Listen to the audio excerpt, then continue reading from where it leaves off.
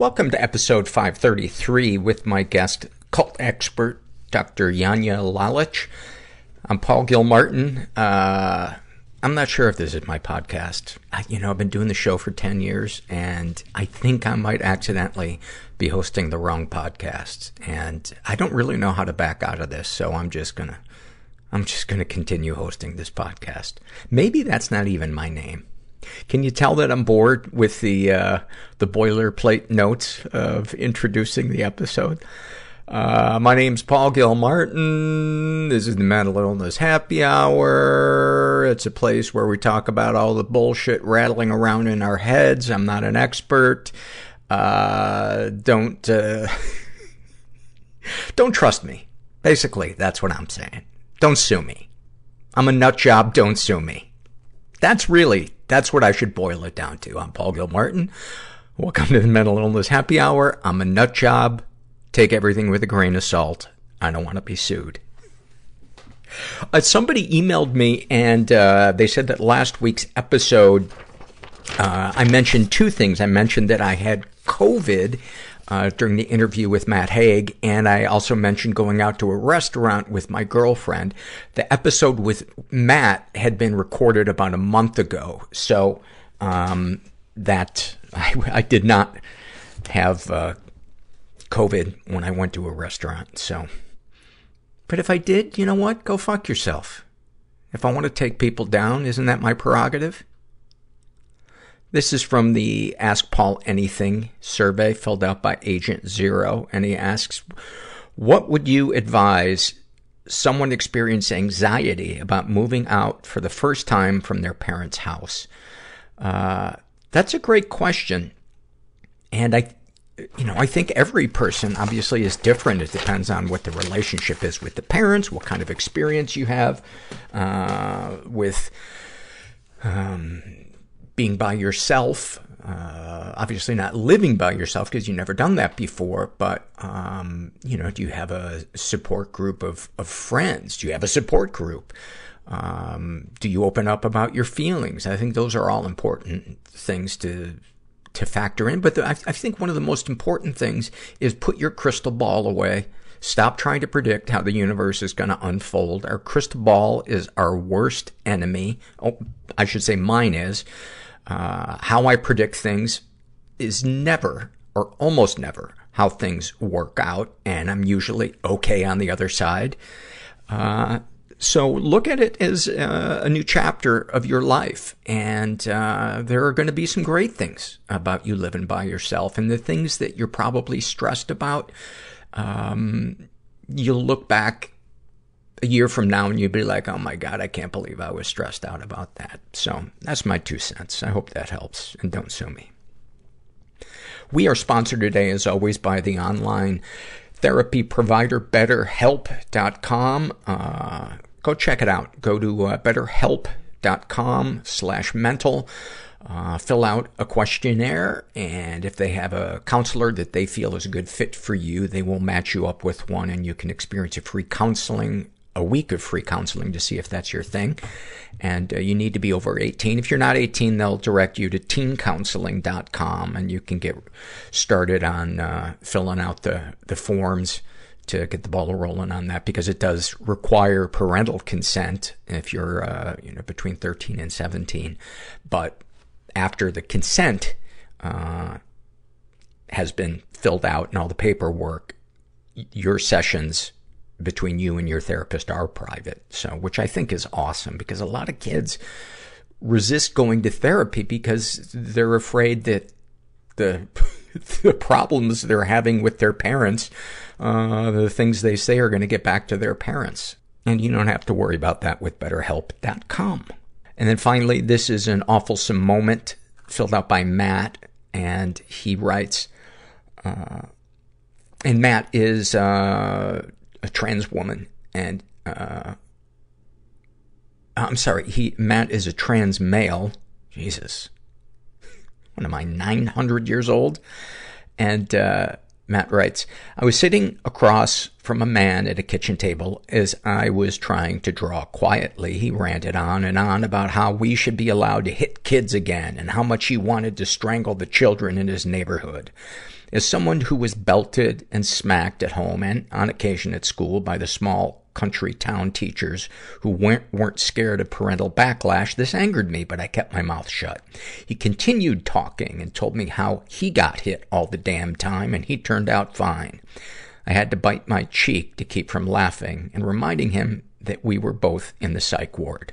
I just wanted to get the fuck away from my life. You know, I couldn't have felt any lower. Grief, guilt, shame. Why wasn't I born a girl? There's a switch that gets flipped in my head. I'm supposed to be a girl. I experience being treated like an animal. How can a just God I have a vomit fetish. let humans do this to each other? Help! I fucking flew over the cuckoo's nest. My wife's losing it. I thought it was all about me. I don't know what to do. I would have committed suicide if I could have watched my funeral. A Polaroid I found of my mother naked in a dentist chair. And my body doesn't quite I think I did 8 days in LA County Jail. fit how I see myself. What was it all for? Why are my friends dead? Everything that I did There's a comfort in the scars for me. was in service of OCD. You've already had all the paper cuts. Step away from the paper. It's really hard to see the picture when you're inside the frame. You know, it takes a larger view to see your life. Just actually have somebody listen to you. Yeah, and I got up and got my tooth and left.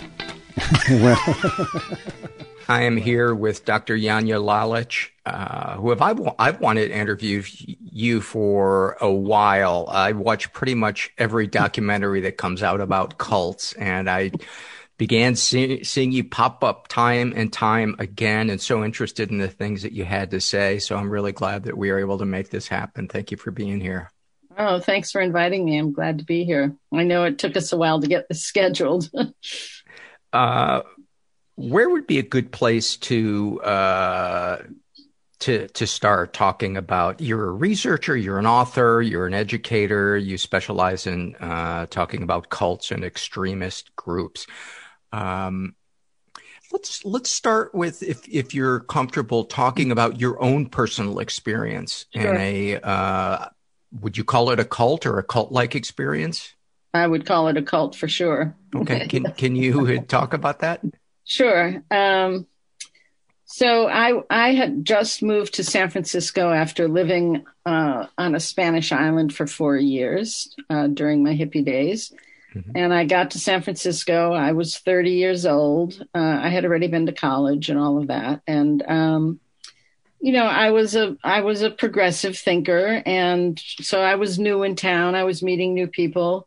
And this was the mid 70s. So it was right at the end of the Vietnam War.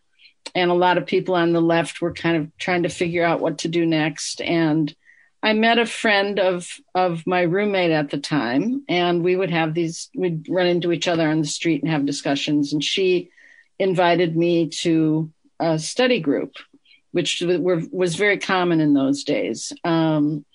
Numbers of people would get together and read different things. So anyway, I thought that was a great idea. I'd meet new people, and I always loved to read and have always had kind of an intellectual bent. And she said right away, well, don't tell anybody. And I thought, well, don't tell anybody. It's just a study group, And she said, well, we we don't want it to get around too much. And we just want to invite the people we want to invite. Of course, the study group was a front for a political organization that behind it, but I didn't know that at the time, and they didn't say that. So I joined the study group, and there were maybe 12 of us in the group, and I think probably 6 of the people were already in this background organization, and the rest of us were obviously potential recruits. And so we read various leftist literature, Marx and Lenin and Chairman Mao and that kind of stuff. And different ones of us would be asked to lead discussions, and they always praised me and said how wonderful I did.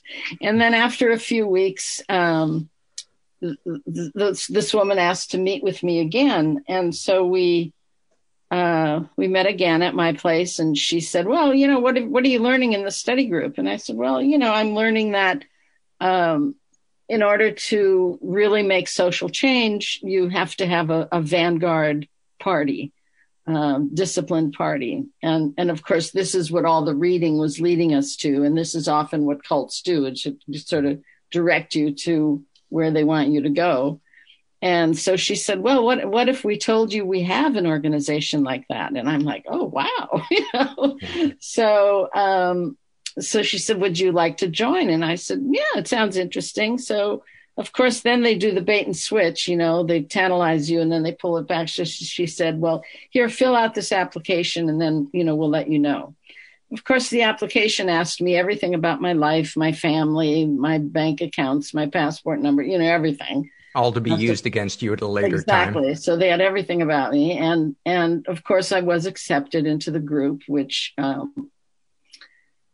then began 10 years of absolutely strict living. I mean, we were supposed to be transforming ourselves into these like steeled cadre fighters for the revolution. And, we had to take on new names and no one was supposed to know anyone else's real name. And I was eventually encouraged to move in with other members. And we didn't all live together, but people lived in houses with other members. So everybody was watching each other all the time and reporting on each other.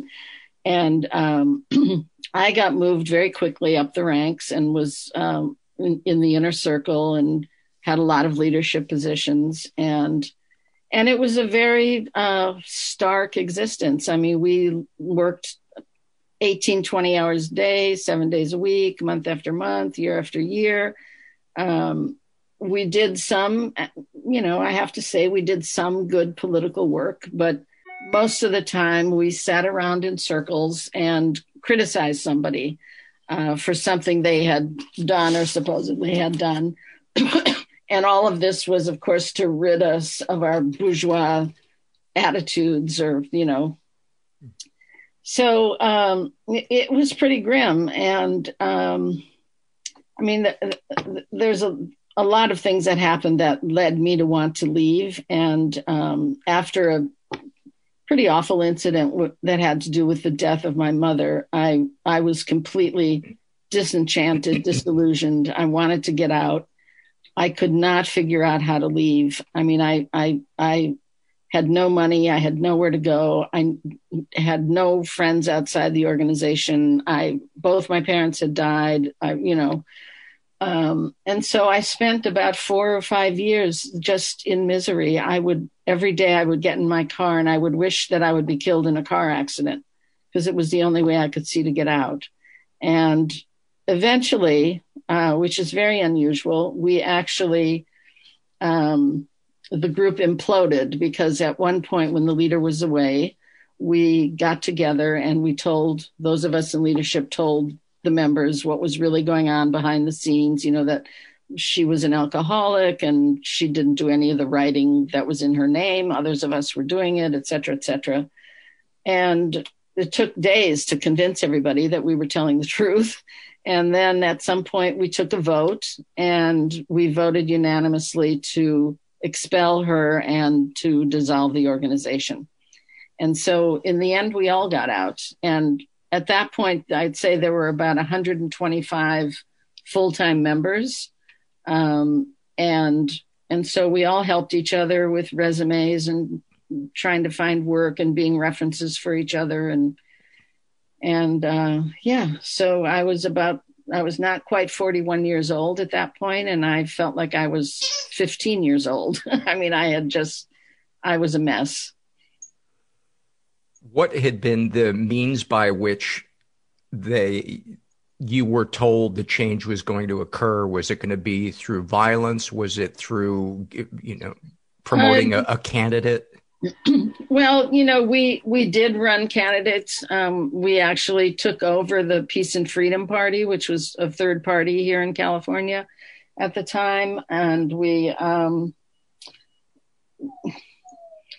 ultimately we believed in a communist revolution and, we assumed it would be violent.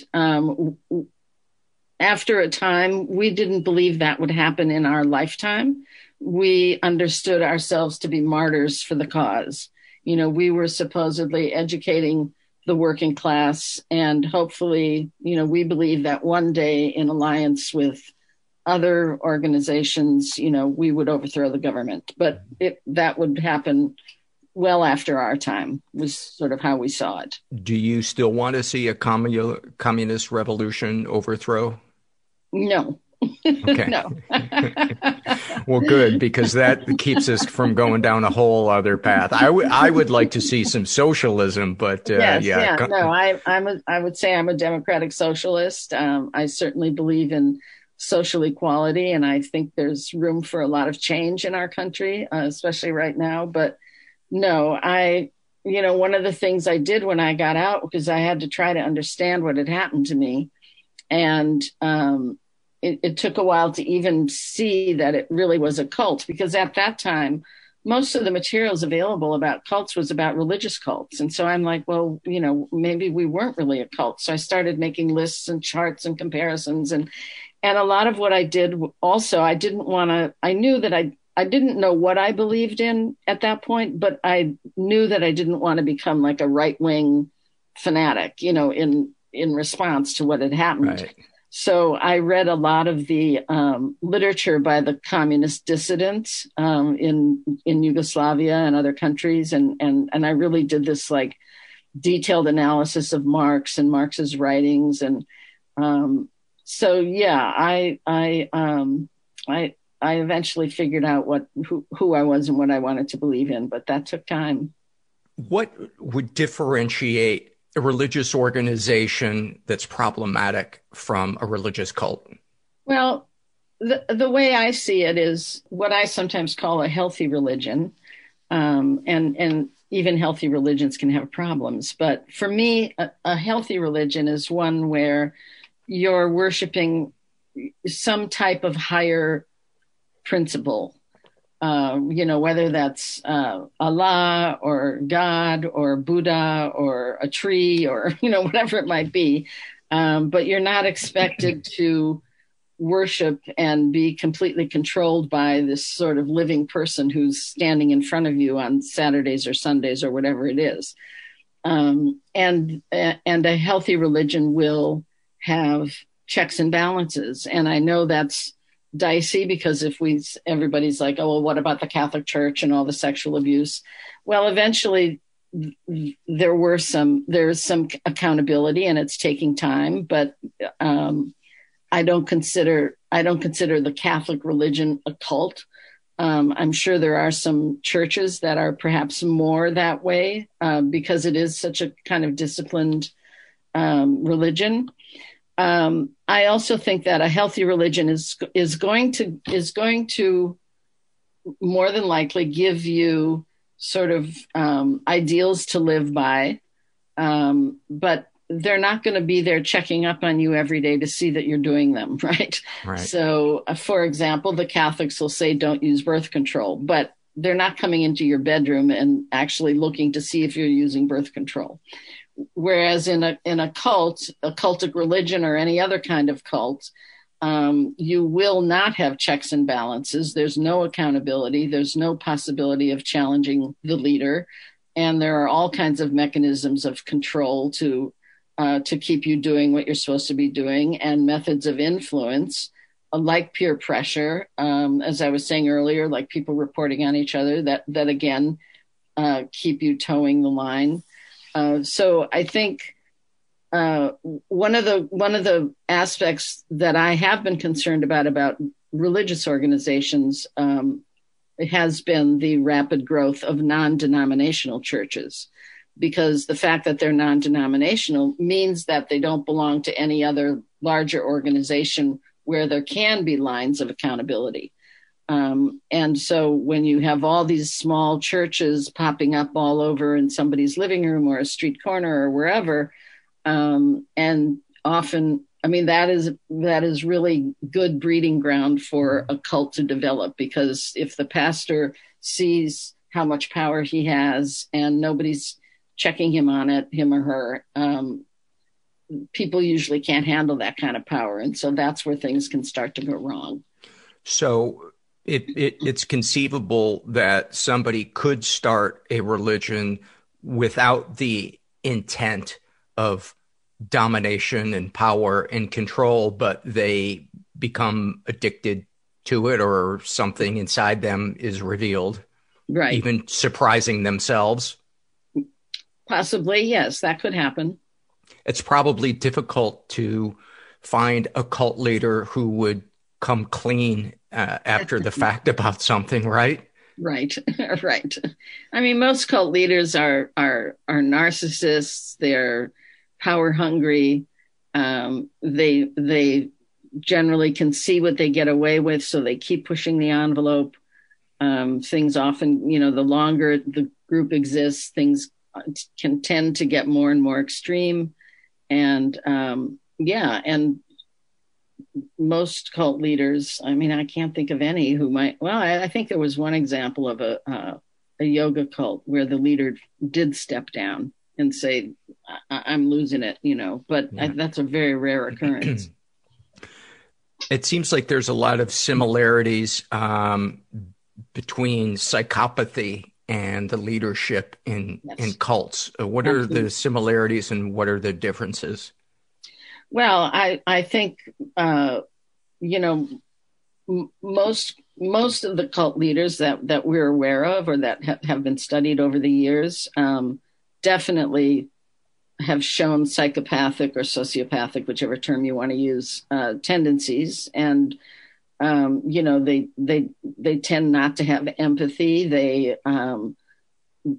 They search for ways to get excited. They can't sit still very long in that sense. They usually have some kind of proclivities that may have to do with sex or money or maybe both. And so there's often those kinds of abuses in the group.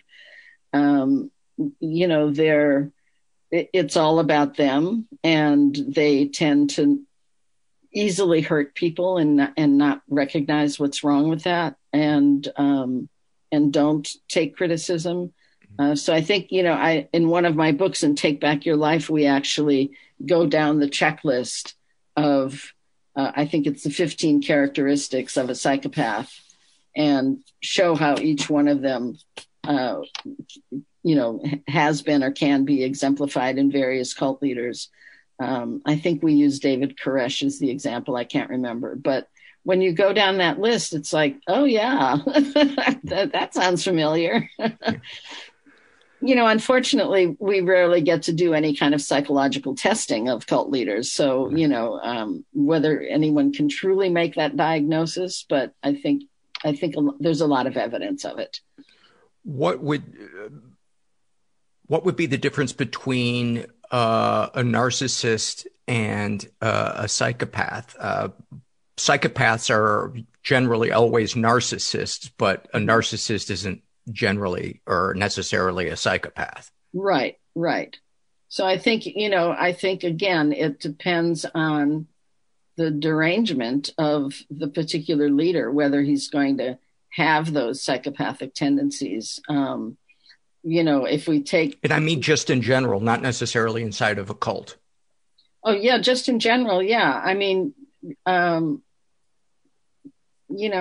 had a brother, he died recently, but I always felt my brother was a narcissist, but he wasn't a psychopath. I mean, it was all about him, and he was always the center of attention, and he could drive you crazy, but he wasn't, he had a few sort of violent tendencies, not horribly so, but I think that was just kind of male aggression. It wasn't psychopathic. So yeah, I think there can be plenty of narcissists who don't exhibit that, or don't exhibit psychopathic tendencies, characteristics. I've read a couple of books on psychopathy, and a couple of things that stuck with me about the typical psychopath is it says that they have a shallow affect. What do they mean by that? Well, I mean, the way I would understand that in thinking about cult leaders is, or I guess even psychopaths in general, I think what they mean by that is that they have a facade of how they want to present themselves, and that may not be who they really are. And, our affect is how we present ourselves to people and how we react to things.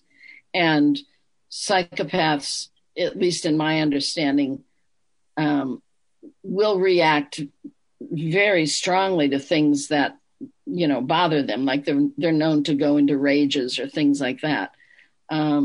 Yet they can have no affect when they're torturing someone, for example, right? So I think that's how I understand that. Right. So does that make sense to you? Yeah, it does, and that's what I thought it probably was, that their display of emotions outside of anger tend to be a bit robotic. Mm-hmm. Right, and meant to serve a purpose, probably. Right. The other thing I gleaned from it was that there is a deep emptiness in them, and that their need to feel, because they don't experience empathy and connection the way an average person does, that they need to create a chessboard of their life and to get a sense of control, to feel any kind of satisfaction. Is that accurate? I would absolutely agree with that. I think that's what they get off on, so to speak, is having that control, being praised, being loved, getting over on someone. Yeah. Being, seeing that they're the top dog, they're winning. If I don't know if we want to go there, but if we take Trump, for example, who I think fits both definitions of narcissist and psychopath. Yeah. He's probably not the serial killer type of psychopath, but the fact that he had no feelings about, even, for example, when COVID started in our country, that he could be so removed from genuine emotions of people. And then he would have these rallies, right, where he could have thousands of people loving him and praising him and shouting out his slogans. You could see where he thrived on that kind of thing. I swear to God, in the 4 years he was in office, I don't think I ever saw the man smile. If you think outside of him getting love and adoration. Yeah. But like if you'd see him, walking out of the Air Force One or being somewhere, or, he never smiled. He never smiled. I don't think I ever heard him laugh. Yeah.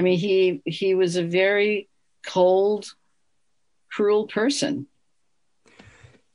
Penn Jillette was a contestant on his reality show, and he was talking about how he was kind of amused and fascinated by Trump, and wasn't necessarily reeled in by him, but found something sickly charming about him. And he said, in the entire time that he was in his presence, which was months, he never heard him make a joke. Right. And his son, Don Jr., said to Penn towards the end, "You're the only person I've ever met who doesn't hate my father." Wow. Well, there you have it.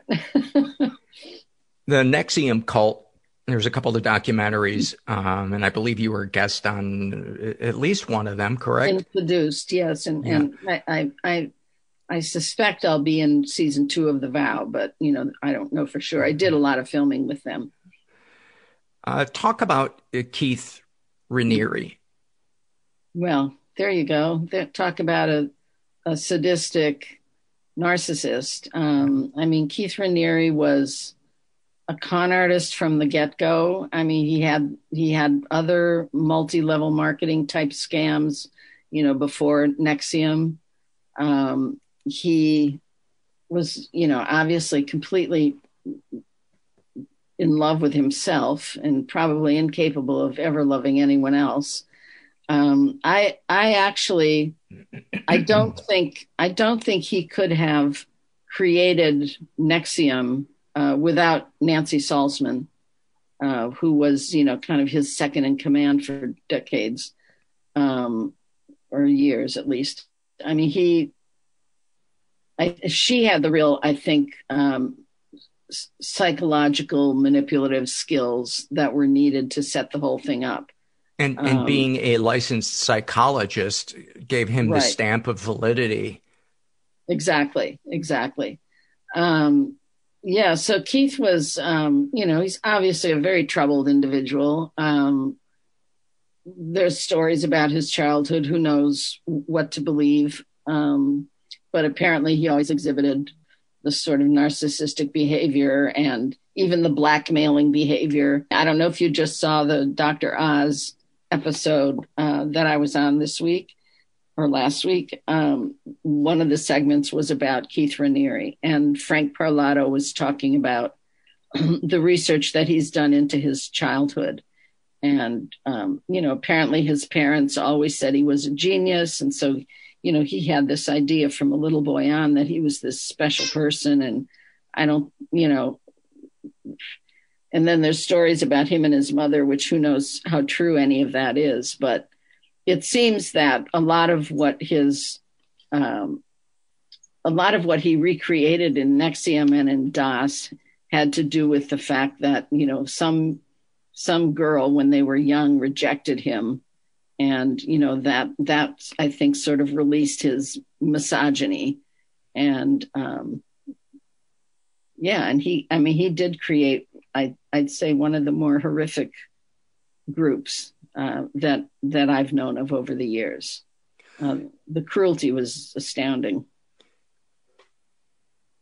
My understanding of psychopathy, and is this still the case, is that it is believed to be more genetic than environmental, or is it believed to be a combination of the two, or everybody's just kind of scratching their head? I'm of the mind that it is a sort of biological disorder. I think there's something wrong with their brains and they just aren't like the rest of us. Although within that, I think also that the expression of the psychopathy, I think, gets triggered by some external factor, and then that's what sets it off and sort of brings it to fruition, so to speak, or gets people to really act out on it. Which is also the case with other mental disorders. For instance, schizophrenia. There was that study where they were lucky enough to have to find twins who were raised in separate households, and the one in the deprived household, their schizophrenia emerged, whereas in the other one there was no signs of schizophrenia. Right. Yeah. So I do believe it's inborn, and I believe that's why I don't think they can ever change. You can probably do decades of therapy or whatever, and I don't think they can change. Are all serial killers psychopaths? I don't know. I haven't studied all serial killers, so I don't know. Because I know all killers are not psychopaths. Right. Serial killers, I don't know, potentially, but I really couldn't speak to that. What are the questions that people should ask themselves if they think that they might be in a cult or an abusive relationship? Because obviously there's a lot of similarities between an abusive relationship and a cult. Maybe you could talk about those similarities first and then the questions to ask yourself. Sure. Yeah. Well, I think, one of the main similarities is what's now being called gaslighting, basically making the person, the subject, the dominated one, making that person feel like it's all their fault. And, they're not loving enough, or they're not working hard enough, if it's a cult situation or whatever it might be. They're not praising, their partner enough, or they're not folding the dish towels the right way, or, I think it's that kind of really making the person lose their sense of self and their self-confidence and their self-esteem. And to not trust their instinct. Right. I think that happens in both contexts. And the kind of trauma and, PTSD that people experience when they get out of those relationships, whether it's occultic or domestic abusive situation. I think that the recovery issues, I think, are quite similar, because in both situations, what's happening is that person is taking apart you. You're being broken down so that they can supposedly rebuild you in whatever image they see or whatever they want you to be. And so the traumatic effects of that, I think, are quite similar in both situations. I don't know if you're familiar with Dan Shaw and his he's a therapist in New York, and he wrote a book called Traumatic Narcissism. And while he does talk about cults, it's not solely about cults. And he really makes it very clear, this idea of if you're involved with a narcissist, especially one who's got very extreme tendencies, then it's going to be a traumatic experience. That's why he calls it traumatic narcissism. You cannot have a normal relationship with that type of person. One of the things that surprised me in the NXIVM documentary was the fact that a lot of people that are drawn into cults didn't necessarily have bad childhoods. There wasn't some trauma that was being repeated, which is so true often in other aspects of victimization. I think I think you're right about that. People who get recruited, cults want to recruit high functioning A-type personalities. They want you to work for the cult. They want you to recruit, keep it going, bring in your contacts, everything that you can do to lend legitimacy to the group. So they don't necessarily want troubled individuals. And certainly they love to have people with money right. and good connections, as we saw with the Dalai Lama example with NXIVM, which the Dalai Lama, by the way, was paid $1 million to do that. But that's my saying, there are no gurus. But right.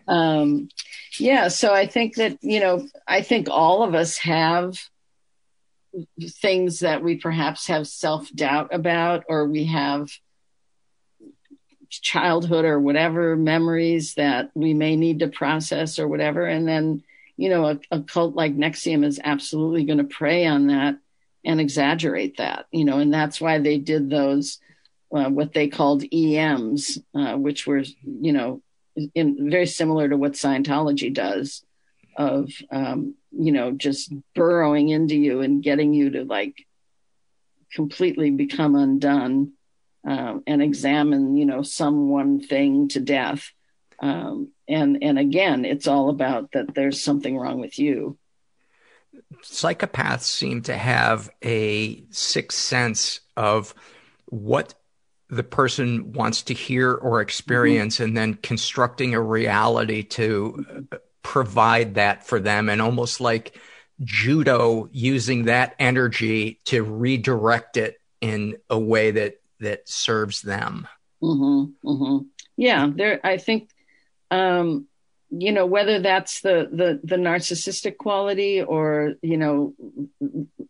I think a lot of psychopaths can be very charming, and they're very excellent manipulators. And so I think that's why it's sometimes easy for them to draw people toward them, because they can come across as charming, although in general, their behavior is going to be very erratic. I think that's the thing in both domestic relationships and in cults. Like when the leader is about to arrive, or when the husband is about to come home, or, I don't want to always say it's men, but a lot it is.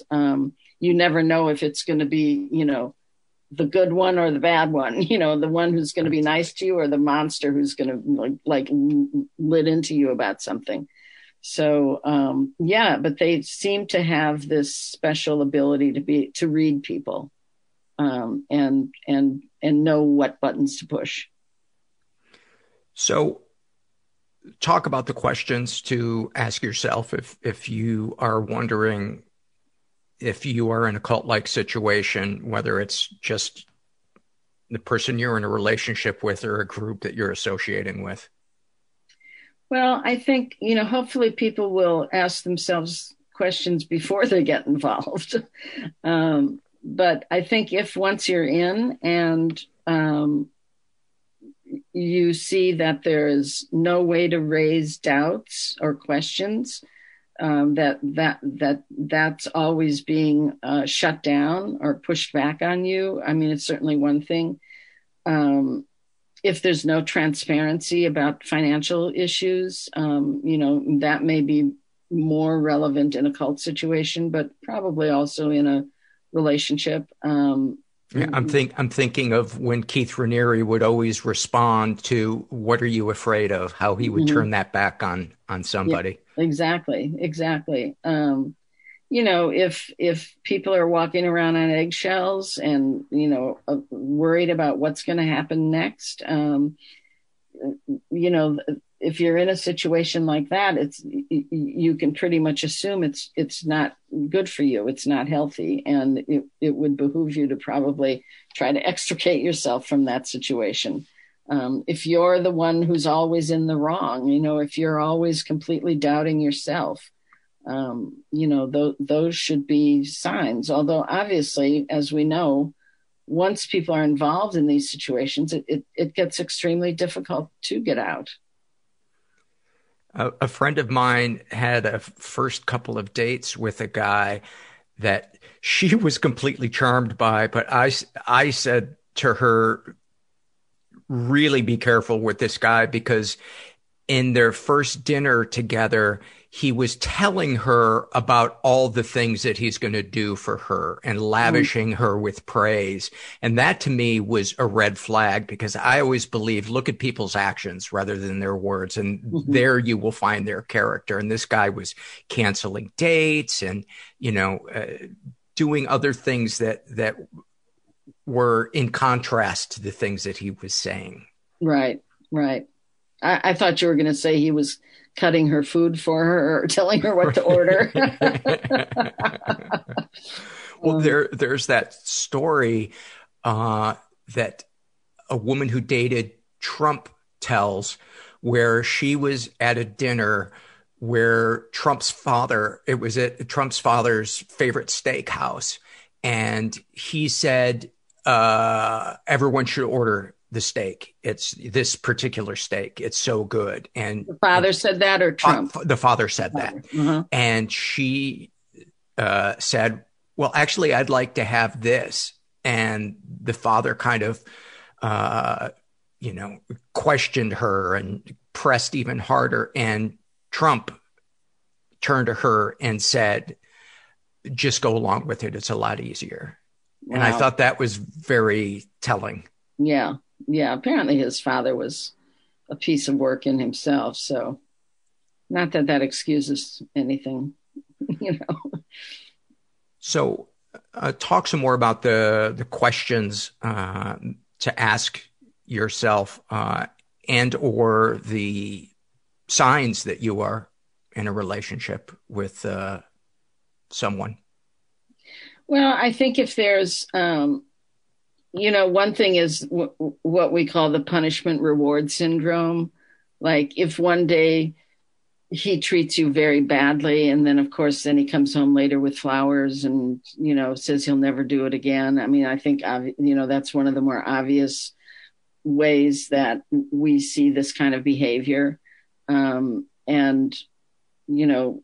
Also, I think another sign is, of course, trying to separate you from family and friends, or your coworkers.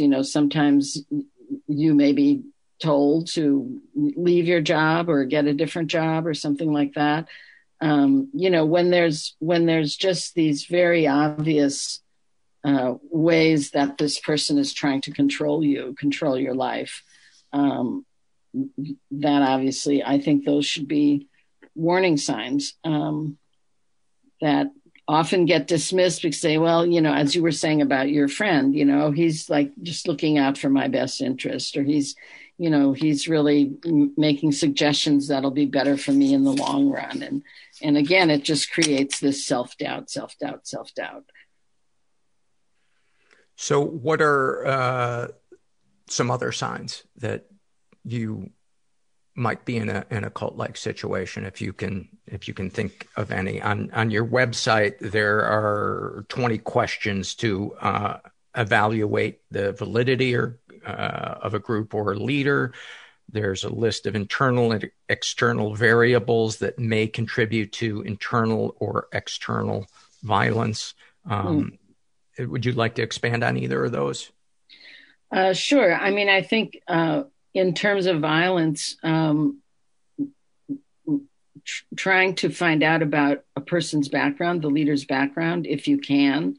Again, I know from my experience, I believed everything I was told about my cult leader. And it wasn't until I got out and started to doing research that I found out, all this information that was very relevant to the situation we all found ourselves in, and the type of leader that she was, that she had tried to create these situations before, that, she had people waiting on her before. She was an alcoholic and, supposedly had quit, but didn't. And,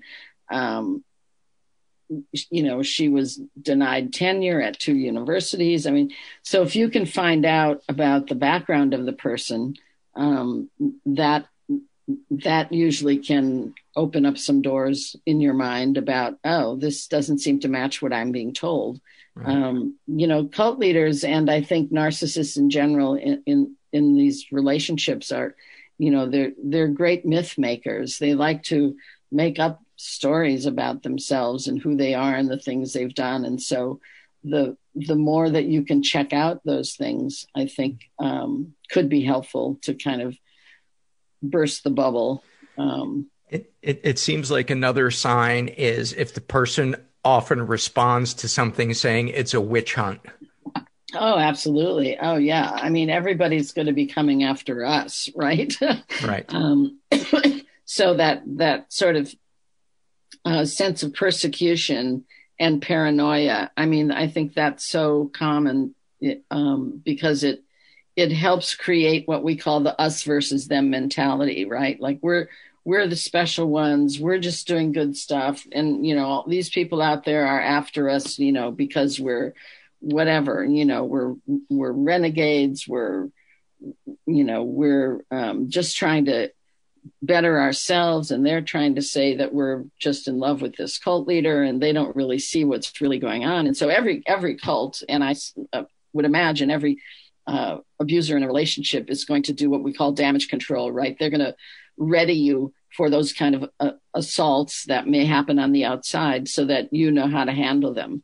And of course, the paranoia and sense of persecution is sometimes completely mythical. I mean, it's nobody, again, I'll use my own experience.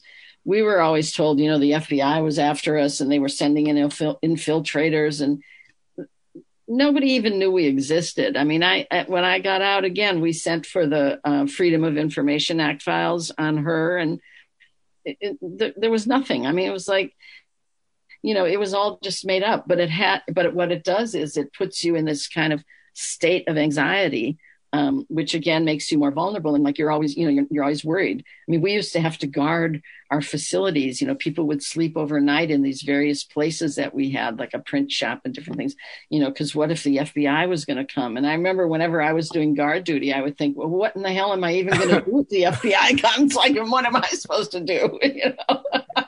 So I think, just creating that sort of illusion of everybody's out to get us, is definitely something to watch out for. One of the things that I find so interesting is that somebody can be both a victim and a victimizer at the same time. And the NXIVM documentary is such a great example of that, because there are these people who got drawn into it, begin questioning it, and there was a part of them that was afraid to break loose, even as they were doing things that were against their own moral code. Right. Yeah, and that, I think that's very common, and that's one of the big issues in cult recovery, I think, is the guilt and shame of things you either did or participated in or witnessed and didn't do anything about. But, what cults do through the indoctrination process is they are essentially re-socializing you, right? I don't like to use the term brainwashing because it's such a buzzword and people don't really understand it. But basically what's happening is that your worldview, your way that you're viewing not only the world, but yourself is being changed to fit whatever that particular leader wants, whatever that group wants you to be. And so within that, you begin to give up bits of yourself. And one of the things you invariably will give up is your moral code, your sense of morality. And so that within the group, things that before would have been abhorrent to you become normalized. And that's certainly what Keith Raniere was doing, and what happens in practically every cult. So that then if you're someone who, especially for those people who were in leadership or who were successful recruiters, you're basically complicit in creating and keeping this system going. And so when people leave, it's often one of the hardest things to reconcile within yourself. Like, how did I become that person? I asked myself that a million times when I got out of my cult. Like, how did I become that? That's not who I want to be or who I was before. And so it's a really difficult part of the recovery. Talk about Nancy Salzman, who to me is as fascinating a figure as Keith Raniere. Explain a little bit about her role in the NXIVM cult. Her role was she was some type of therapist. She practiced a lot of NLP, neuro-linguistic programming, which is a technique, I guess you would say, that you sort of mirror people, and it's a way to draw them in. But she obviously was enamored with Raniere, and she helped him create. She was able to really expand the recruitment. I mean, good God, she had her own daughter in the group, right? Right. I mean, she was, all the people I've met from NXIVM since the article that came out in the New York Times and then the trial, I haven't met anyone who really ever said a nice word about Nancy Salzman. I mean, she was the queen bee for a long time. And I do believe that the trial, she tried to acknowledge the things that she did and some sense of remorse, but who knows if that's real or not. I've never been able to meet with her personally, but she was the right-hand woman for a long time. And I wonder, did she get into a relationship with him? Was she really enamored with him, or did she see him as a meal ticket to, a grand life of power and control? It was probably a little bit of both. It's the same with Claire Bronfman, who gave millions of dollars, who still has not, as far as I know, broken from the mindset that, developed for her from Raniere. It's hard to know. I think, there are sometimes secondary leaders within the groups who also are a little bit of a psychopath, and they do find their niche within the group. And that could be true for Nancy Salzman. So there is a continuum, not necessarily a light switch on or off for psychopathy. Yeah, I think so. Yeah. Have you ever read the book Without Conscience? Yes. Oh, yes. Is that a book that I was fascinated by? It's one of the most interesting reads. And it came out a while ago, came out in the early 90s, I think. Oh, yeah, I think so. I mean, I have it right here. In fact, that's the book we referenced when I was writing Take Back Your Life. And as I said earlier, putting in the, I'm sorry, the characteristics of Robert Hare's checklist. But yeah, that's a wonderful book, and you don't hear much about it anymore, but it's certainly one that should be on a resource list. I believe it's the book, The Psychopath Whisperer. I could be wrong, but he was a student who worked with Robert Hare, and then he worked in prisons for a while, and he was able to test a lot of the prisoners. And one of the things that he believed was that there was some type of language issue with psychopaths. And they did MRIs where they discovered that whereas the average person's language skills and the production of language was limited to one hemisphere of the brain, with psychopaths, both hemispheres of the brain were at work, and that is why when a lot of them are talking, there are a lot of hand gestures as they search for the words, because their processing takes a little bit longer, which I found fascinating. And, according to this guy, the details of the tests, bore it out. And that was a big victory for him. Any thoughts on that? No, but that sounds really interesting. I actually have that book, and I have to confess I never read it, and now I'm going to want to read it. Yeah. But that sounds really interesting. And it maybe has to do with why so many of them speak what I call gobbledygook. Half the time you don't know what they're talking about.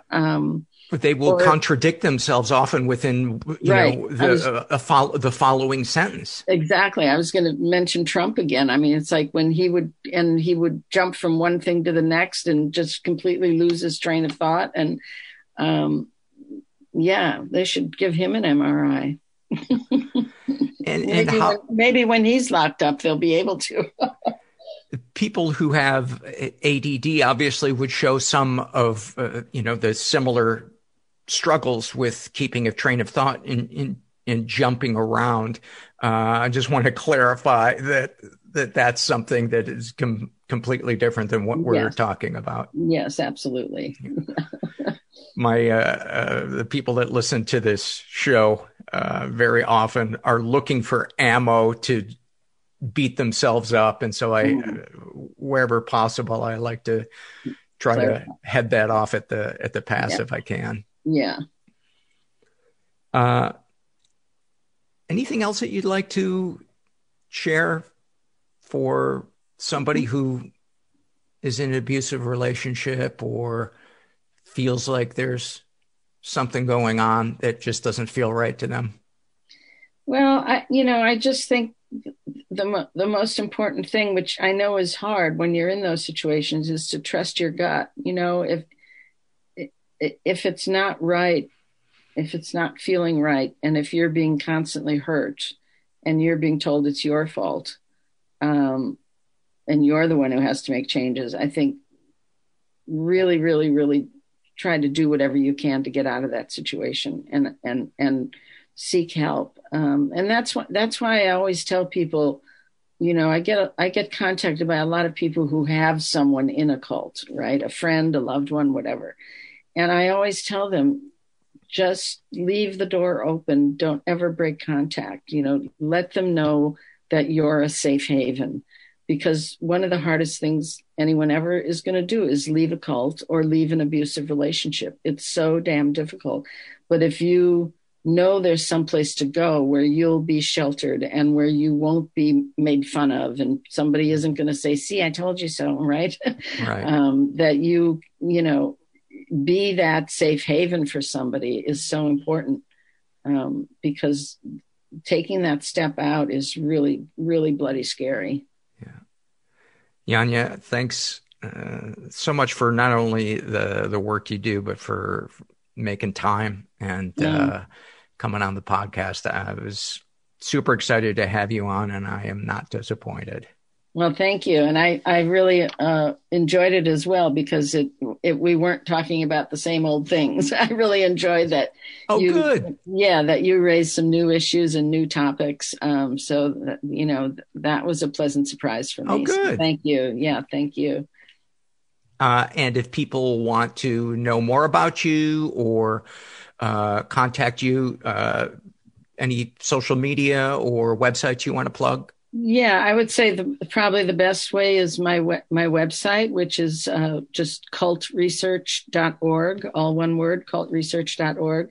There's a lot of information there and articles and such. And there's also a way to email me through the website, that it will come to me. So if people want to contact me, there's always that. And of course, I'm on Facebook and Twitter and trying to learn Instagram, which has completely boggled my mind. But and you have a couple of books out there that people might read? Yeah, I have 4 or 5 books.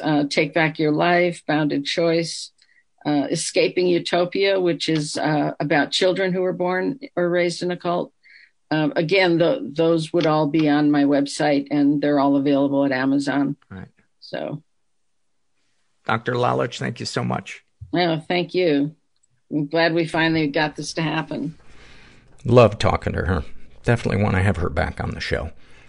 Before we take it out with some surveys, I want to ask you guys if you have not subscribed to the podcast yet, and I know you're tired of all the podcasts and the YouTube channels. Please hit subscribe. Please hit subscribe.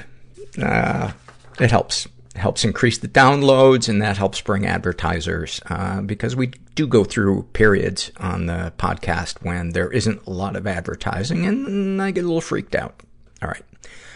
This is from the Ask Paul Anything survey, filled out by a trans man who calls himself See You in the Pit. And he writes, I've always wondered why people in support groups don't tend to say which specific support group they are in. Just wondering what your reasoning for it is. And the reasoning, I can't speak for everybody else, but my reasoning for it is some of the support groups I go to, there is a tradition of not identifying yourself as a member of the support group in the public media. So I mentioned the name of it when I'm with a person or a group of people, but I don't name the specific names of it when I'm on social media or doing the podcast or at a movie premiere. I don't know if I've ever been to a movie premiere. But I have worn a black tie and walked down a red carpet. Actually, I was years ago when I was doing dinner in a movie, I was nominated for best host for these cable awards called the Cable Ace Awards. They eventually put them out of their misery. I think the year that I got nominated was the last year that they did it. I think we were the straw that broke the camel's back. I did not win. And, but walking down the red carpet and people are taking your picture, and I know 99% of those people had no fucking idea who I was, but I felt like a big shot. And, the Cable Ace Awards. Is anybody old enough to remember those? This is from the Fears survey filled out by Chris, and he writes, I've been depressed my entire adult life so far, and I'm terrified I'll be miserable until the day I die, that I'll sit on my deathbed and think, wow, what a waste of time. I could have experienced the universe in so many transformative and beautiful ways, and I just didn't, or couldn't figure out how, because I was so helpless in trying to figure out exactly what was wrong in my life and what I had to do to fix it. I feel like my time is slipping away, and all I can do is watch. Wow. Thank you for that, Chris. I think so many of us are like, oh my God, yes. Oh my God. There's that line in that Pink Floyd song Time where it says, fritter and waste the hours in an offhand way. And, I forget exactly how the other line goes, but essentially you blink and a decade has passed you by and you feel like you've done nothing. I experienced that. It's not that I feel like I've done nothing. It's that I feel like I haven't reached my potential and that I've just wasted portions of my life. And then shame comes in. And isn't that what life is all about? Just, enduring shame until you close your eyes. This is also from the Fears survey filled out by codependent Mammy. And she writes, I fear that I am plagued to spend the rest of my life attracting and being attracted to highly toxic people and having really horrible, intense relationships. I fear that my standards of just being with a guy who doesn't hit me or steals from me, but pushing and emotional stuff is fine, will never get higher. I fear that if this comes true, the rest of my life I will be practicing harm minimization and safety planning with someone I am too afraid to leave instead of leading a happy life with someone I love. I fear that one day I will get into a relationship with someone who kills me. And if it came true, everyone would just be at my funeral to say, I told you so. Holy shit, is that dark? And thank you for sharing that. I know a lot of people that are stuck in the cycle of toxic relationships, especially romantic ones. And people who don't experience that, have a hard time wrapping their head around how somebody can do that. But there are many things that happen with people who were raised in toxic, unsafe environments. They become used to the chaos, the drama, and it feels familiar in a partner, and there is a certain, comfort in that because they know the script. It's a play that they've seen 1,000 times, and it takes an unwiring of the brain, a processing of trauma to undo that attraction to toxic people. And a lot of it starts with practicing self-care. Because once you start caring for yourself, the contrast of somebody treating you abusively really stands out, and your tolerance for it really goes down. So that can help kind of connect the intellectual part of your brain that knows you're in an unhealthy relationship to the emotional part of your brain that is still getting something out of it. I hope that makes sense. And if not, I actually welcome you to sue me. This is from the Shame and Secret survey filled out by a woman who calls herself I Got You. She identifies as straight. She's in her 30s, was raised in a slightly dysfunctional environment, was the victim of sexual abuse and never reported it. She writes, at about 8 or 9, my best friend, who was 10 or 11, was having me strip and then rubbing all over. She's never been physically abused or emotionally abused. Any positive experiences with the abuser? She moved and I never saw her until Facebook came and I didn't respond. Darkest thoughts. I want to have sex with lots of people. Darkest secrets. I've been sleeping with my boss. Sexual fantasies most powerful to you. Pull my hair and fuck me. What, if anything, would you like to say to someone you haven't been able to? I'd say that I'm tired of this situation because I feel stuck. What, if anything, do you wish for? To be able to enjoy relationships. Have you shared these things with others? No, because when you say it out loud, it's real. How do you feel after writing these things down? Kinda. No other words, just kinda. Is there anything you'd like to share with someone who shares your thoughts or experiences? I can't say because I'm still stuck in it. Thank you for sharing all of that stuff. And, a lot of the things that you are struggling with are signs of somebody who has experienced sexual abuse, difficulty in intimate relationships, promiscuity. Not that having sex with different people is a morally bad choice, but when it's a reaction to feelings we don't want to process, it's different than going out and, the intent is different between somebody who is being promiscuous because they are dealing with trauma versus somebody who has a healthy perspective on what they want from sex, who has boundaries, who can be vulnerable. I don't know if that makes sense, but I think it would be really beneficial to you. You write, I've been sleeping with my boss.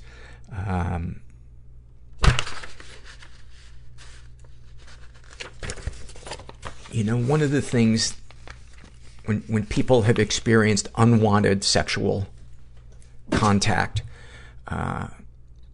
we have a really, really hard time setting boundaries and identifying what is safe or healthy for us. We tend to look for the things that give us shots of adrenaline, and sometimes those are things that are, can affect our professional lives or our personal lives or just how we feel about ourselves. And oftentimes the answer is to process that stuff that happened to us years and years ago. So, just throwing that out there. The interview with Matt Haig last week, I had written a list of reasons to stay alive that I was going to share with him. And I guess they're kind of similar to the love survey, but I thought, let's share them since I didn't get a chance to do it last week. I love laughing during sex.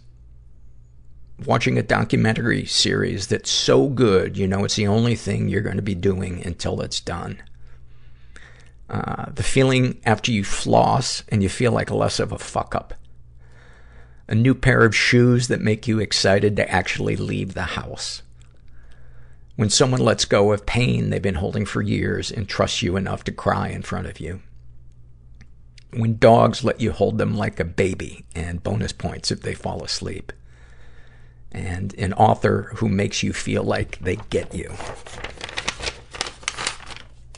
I just finished a book about the making of the TV show The Wire. If you have never seen the HBO show The Wire, it is one of the greatest, if not the greatest, dramatic series ever on television. I don't even want to try to explain what it's all about, but it is, it's so detailed. It's so well researched. It's so human. Check it out. This is from the Shame and Secret survey filled out by a guy who calls himself Stevie. He identifies as straight. He is in his 20s, was raised in a pretty dysfunctional environment, was the victim of sexual abuse and never reported it. I was about 7 years old at the time. A family friend's son, who was 16, would suck my dick and make me suck his dick. This happened a couple of times. I remember him one time, sorry, this is a bit graphic, spreading his ass cheeks and telling me to put my penis in his asshole. I wouldn't do it. For one, I didn't have a boner, and two, poop comes out of there. I never told anyone about this, and I still talk to the guy who did this. I don't think he realizes I remember everything vividly. I don't think I will ever talk to him about it or tell a soul besides this survey. Even though I was a young boy, I knew that what was happening was wrong. He's been physically and emotionally abused. My father was a mean alcoholic. One night, my mother and father were fighting. It happened often, but this night my father had pushed my mother. I stood in between them to protect her. Ever since then, he would take his anger out on me, verbal and physical. I got the blunt of his anger, from around 6 years old till age 15. When I got bigger, I fought back. I got my ass hurt, but after I blasted him in the face, he stopped hitting me in the face. Still more verbal abuse, though. At age 21, I beat the shit out of my father. He called the cops, and I did a month in jail. 28 now. My father is 6 years sober, and we have an okay relationship. Wow, that is intense. Any positive experiences with the abuser? Positive, I don't take any shit from people. I will never let anyone abuse me physically or emotionally. It's actually made me a more compassionate person towards others and huge respect towards women. Darkest thoughts. I would have daydreams about dragging my ex-girlfriend by the hair, filling up the bathtub, and holding her head under the water, feeling the panic through my arms. These thoughts would come on when we would argue. She was a crazy bitch, like for real. We dated for almost a year. I have never hit a woman and never will. She was the only woman who would drive me absolutely fucking insane, to the point I would not only daydream but fantasize about drowning her. Wow, that is intense. That is intense, and I'm glad that it's just staying in your head.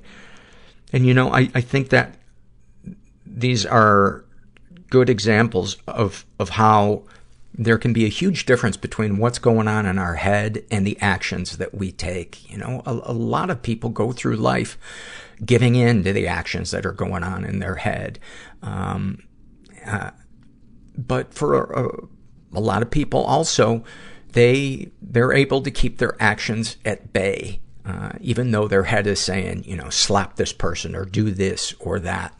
And I think it's important for us to not feel shame about what we're thinking or the feelings that are coursing through our veins, but to focus on what tool we're going to grab to deal with what we're feeling. You're going to journal, you're going to call a friend, you're going to talk to your therapist.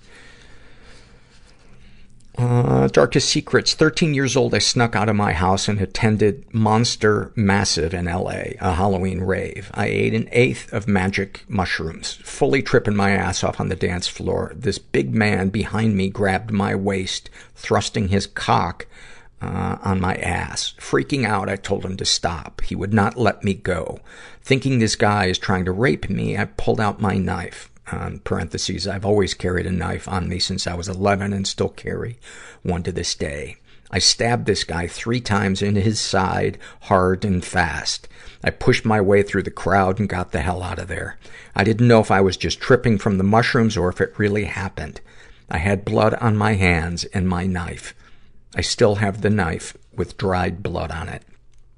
Wow. Wow, and you were fucking 13.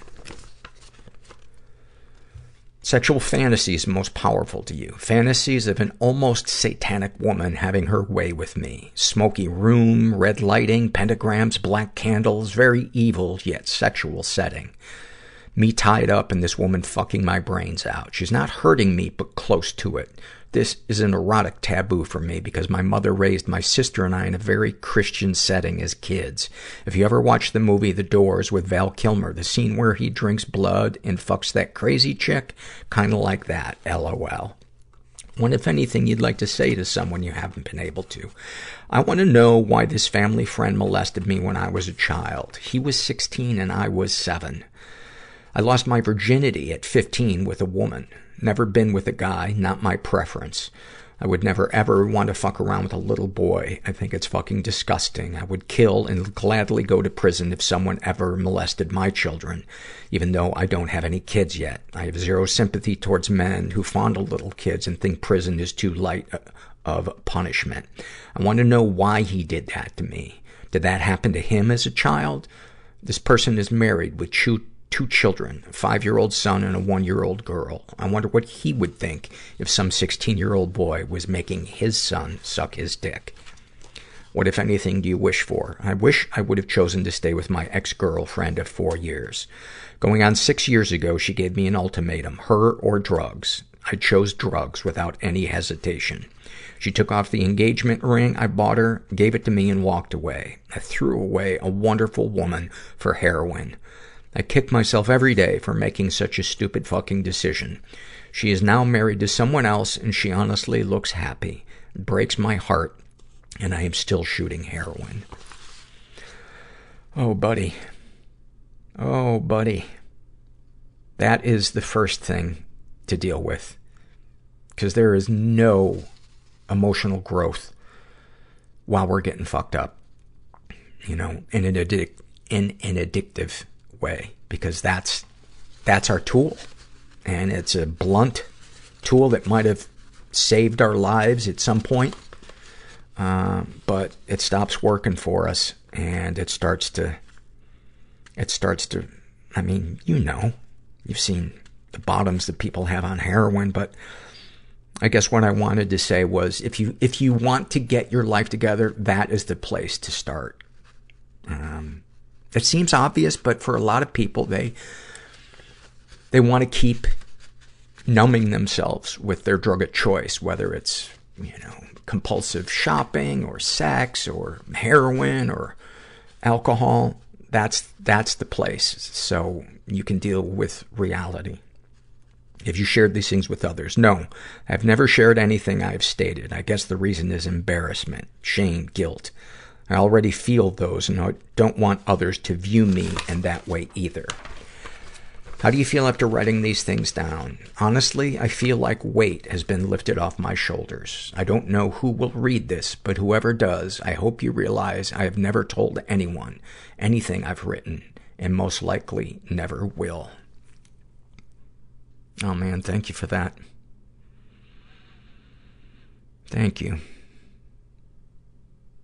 Wow. It went deep. This is an awfulsome moment filled out by a woman who calls herself Dr. Google's assistant, and she writes, thinking back when my mom said, I'm not like one of those parents who just shows up unannounced, and remembering how she used to drive by my adult sister's house to see if they were where they said they were. Thank you for that. This is an awfulsome moment filled out. This name kills me. Filled out by a woman who calls herself the Statue of Liberace.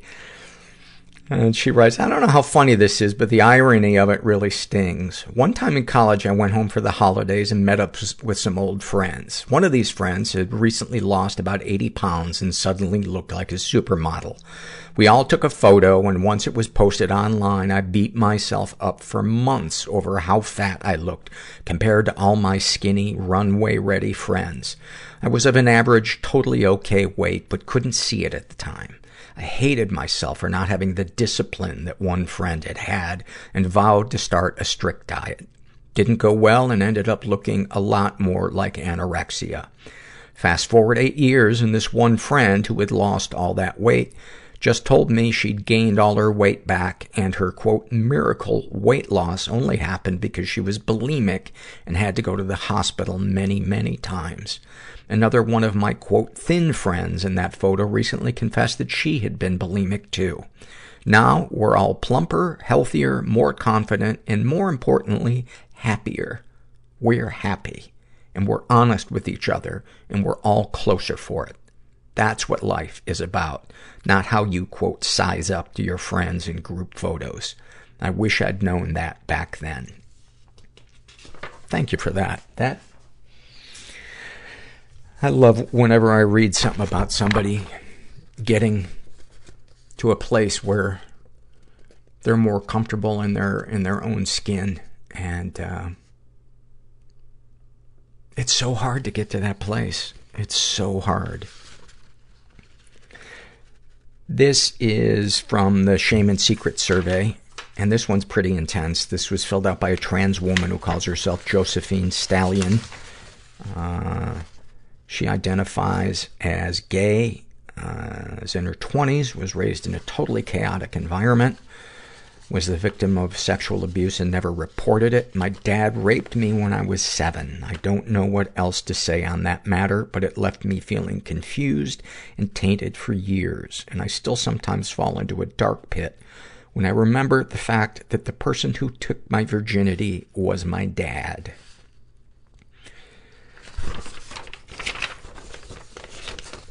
Wow. she's been physically and emotionally abused. I have a lot of complicated feelings about my dad, even though he did traumatize me and ruin my childhood. Mental illness and addiction runs in his part of the family, and he was an alcoholic with borderline personality disorder and bipolar, and then parentheses, the Holy Trinity, exclamation point. I don't know how my dad actually looked at me, but the way he responded to his intense emotions made it seem like he fucking hated me. Whenever he was pissed about something very minor I did or didn't do, he would beat me, make me eat dog food, starve me for the day, or lock me outside or in the garage for a few hours or until my mom got home from work. If I was lucky, all he would do is yell at me about how I'm a failed abortion and the number 2 thing that ruined his life. Number 1 was, quote, my fat whore mom. My grandparents eventually rescued me from that home, and I went to go live with them from when I was 10 to when I graduated from high school. The years of abuse I endured fucked up my development big time. And even now at 22, my inner voice isn't mine. It's his. I've been in therapy for about 5 years now, and even though the change has been gradual, I'm staying hopeful that I'll conquer my trauma and take back the control he has over every aspect of my life. Darkest thoughts. I never got a diagnosis related to this, but I deal heavily with obsessive thoughts. It's at its worst when I'm in a relationship, because on a lot of nights, a thought of, oh shit, what if I snapped her neck, would come out of nowhere and throw me into a panic so bad that on a lot of nights I would end up sleeping on the couch. When I'm driving, I'll have thoughts of, okay, so what if I take the next exit ramp, but don't slow down and just crash my car into the first thing that comes up? Wouldn't that be wild? I have to avoid rooftops because I always think about just jumping, even though I'm mostly not suicidal. The worst part, after the thought happens, it feels like I've just done the horrible thing I'm thinking about, and I break down and start crying. I still haven't shared these thoughts with anyone because I'm terrified of someone thinking I'm a psychopath and calling the police. Honestly, even I get worried that I'm going crazy and I'll actually end up doing those things. You should listen to, first of all, thank you for sharing all that, and you should check out the interviews that I've done with Kimberly Quinlan. She specializes in OCD, and I think you would find a lot of information and a lot of comfort in what she shares about OCD, especially pure O, which is just the obsessive thought. Darkest secrets. I started a GoFundMe to help me make rent 1 month a few years ago, something I did actually need, and I end up using the whole $200 fueling my drug and alcohol addiction. Sexual fantasies most powerful to you. All of my sexual fantasies involve people hurting me the way my dad did. The things that traumatized me at the same time make me extremely horny. And that is so common, and so many people feel shame about that. And, you know, as long as you're not hurting someone, or as long as it's not eating into other parts of your life, have some compassion for yourself. What, if anything, would you like to say to someone you haven't been able to? I'd like to tell my dad to go fuck himself. It's simple, but I feel like telling him that to his face is enough to give me the closure I need. What, if anything, do you wish for? I wish I could stop rejecting myself like my dad rejected me. Have you shared these things with others? Stuff about my dad, yes. About my obsessions, no. How do you feel after writing these things down? A whole lot better. Even though, as I'm typing this, I'm crying the hardest I've cried in 3 months. Oh, man. Thank you for that. That is a lot of shit for a human being to endure, but it's so good that you're in therapy and you're on your road to working through this stuff. And I'm gonna read some more of the reasons to live / loves. Gracie, what was that noise? Oh, she wants to go for a skate. I love the first day of fall when the temperature drops into the low 60s, and even though you know your fall depression is en route, you get to wear your favorite jacket, sweater, or sweatshirt, and the air smells different. Love when I'm laying down and feeling a little depressed and my dog lays her chin on my face and we can hear each other breathe. I love a smoothie that's healthy but doesn't taste like it. I love when I'm having trouble getting out of bed and I text my girlfriend who's in the backyard or another room, and she comes in and lays down with me and makes the world seem less overwhelming. I love watching a little dog try to fuck a big dog. I love how you can't help but laugh when you jump into a cold ocean and the waves are just a little bit scary, and for a moment you feel like you're living life how it's supposed to be done. I love being in a new city and finding a place that makes great coffee and knowing every morning I'll get to have that. I love having my hockey team over for a barbecue and talking about hockey in a way that non-players wouldn't understand, and also making fun of the guys that take selfishly long shifts, don't pass, or don't help out on defense. I love watching little kids' faces when they realize something that amazes them or makes them laugh. I love passing by a beautiful, beautiful piece of land with cows grazing on it and knowing that part of why it's so beautiful is that the cows keep the grass short and fertilized. I love watching an orchid you think you killed come back to life over a year later. I love running your hands over a piece of furniture someone shaped by hand, knowing it couldn't have been made just by a machine. I love when you peel a banana and it's the perfect ripeness. I love seeing food finally arriving. And I love being in the backyard and hearing my girlfriend chopping onions for the guacamole she makes me every week. I hope you like those. And then finally, this is a awfulsome moment. I think it could be a happy moment, though. Filled out by Trophy Dog Mom, and she writes, after working with my therapist on processing my PTSD from being cornered by my abuser for many sessions, I was ready to follow my body's desire to complete the fight or flight motion, and the actual trauma my body was forced to freeze. And the PTSD came from being unable to fight or flight. In his office, I stood up and bolted the way I had always wanted to be able to do. It was the most painful experience having to relive the trauma, but I took a huge gasp of air and broke down into tears. It was like I'd been holding my breath for years, and I was finally able to breathe again. Love it. Love it. Well, I hope you guys enjoyed this episode. I loved talking to Janja Lalich. I'm so fascinated by cults and psychopaths. I never get tired. You know what? Maybe I should start my own cult. And then I would always be able to be around the subject matter. I am way too lazy to start my own cult, unless the cult was the cult of sleeping during the afternoon. I hope you enjoyed our episode. And if you're out there and you're struggling, just remember, you are not alone. And thanks for listening. Everybody I know is bizarrely beautifully Everybody fucked up I know in some weird way. Bizarrely beautifully fucked up in some weird way. Bizarrely beautifully fucked up in some weird way.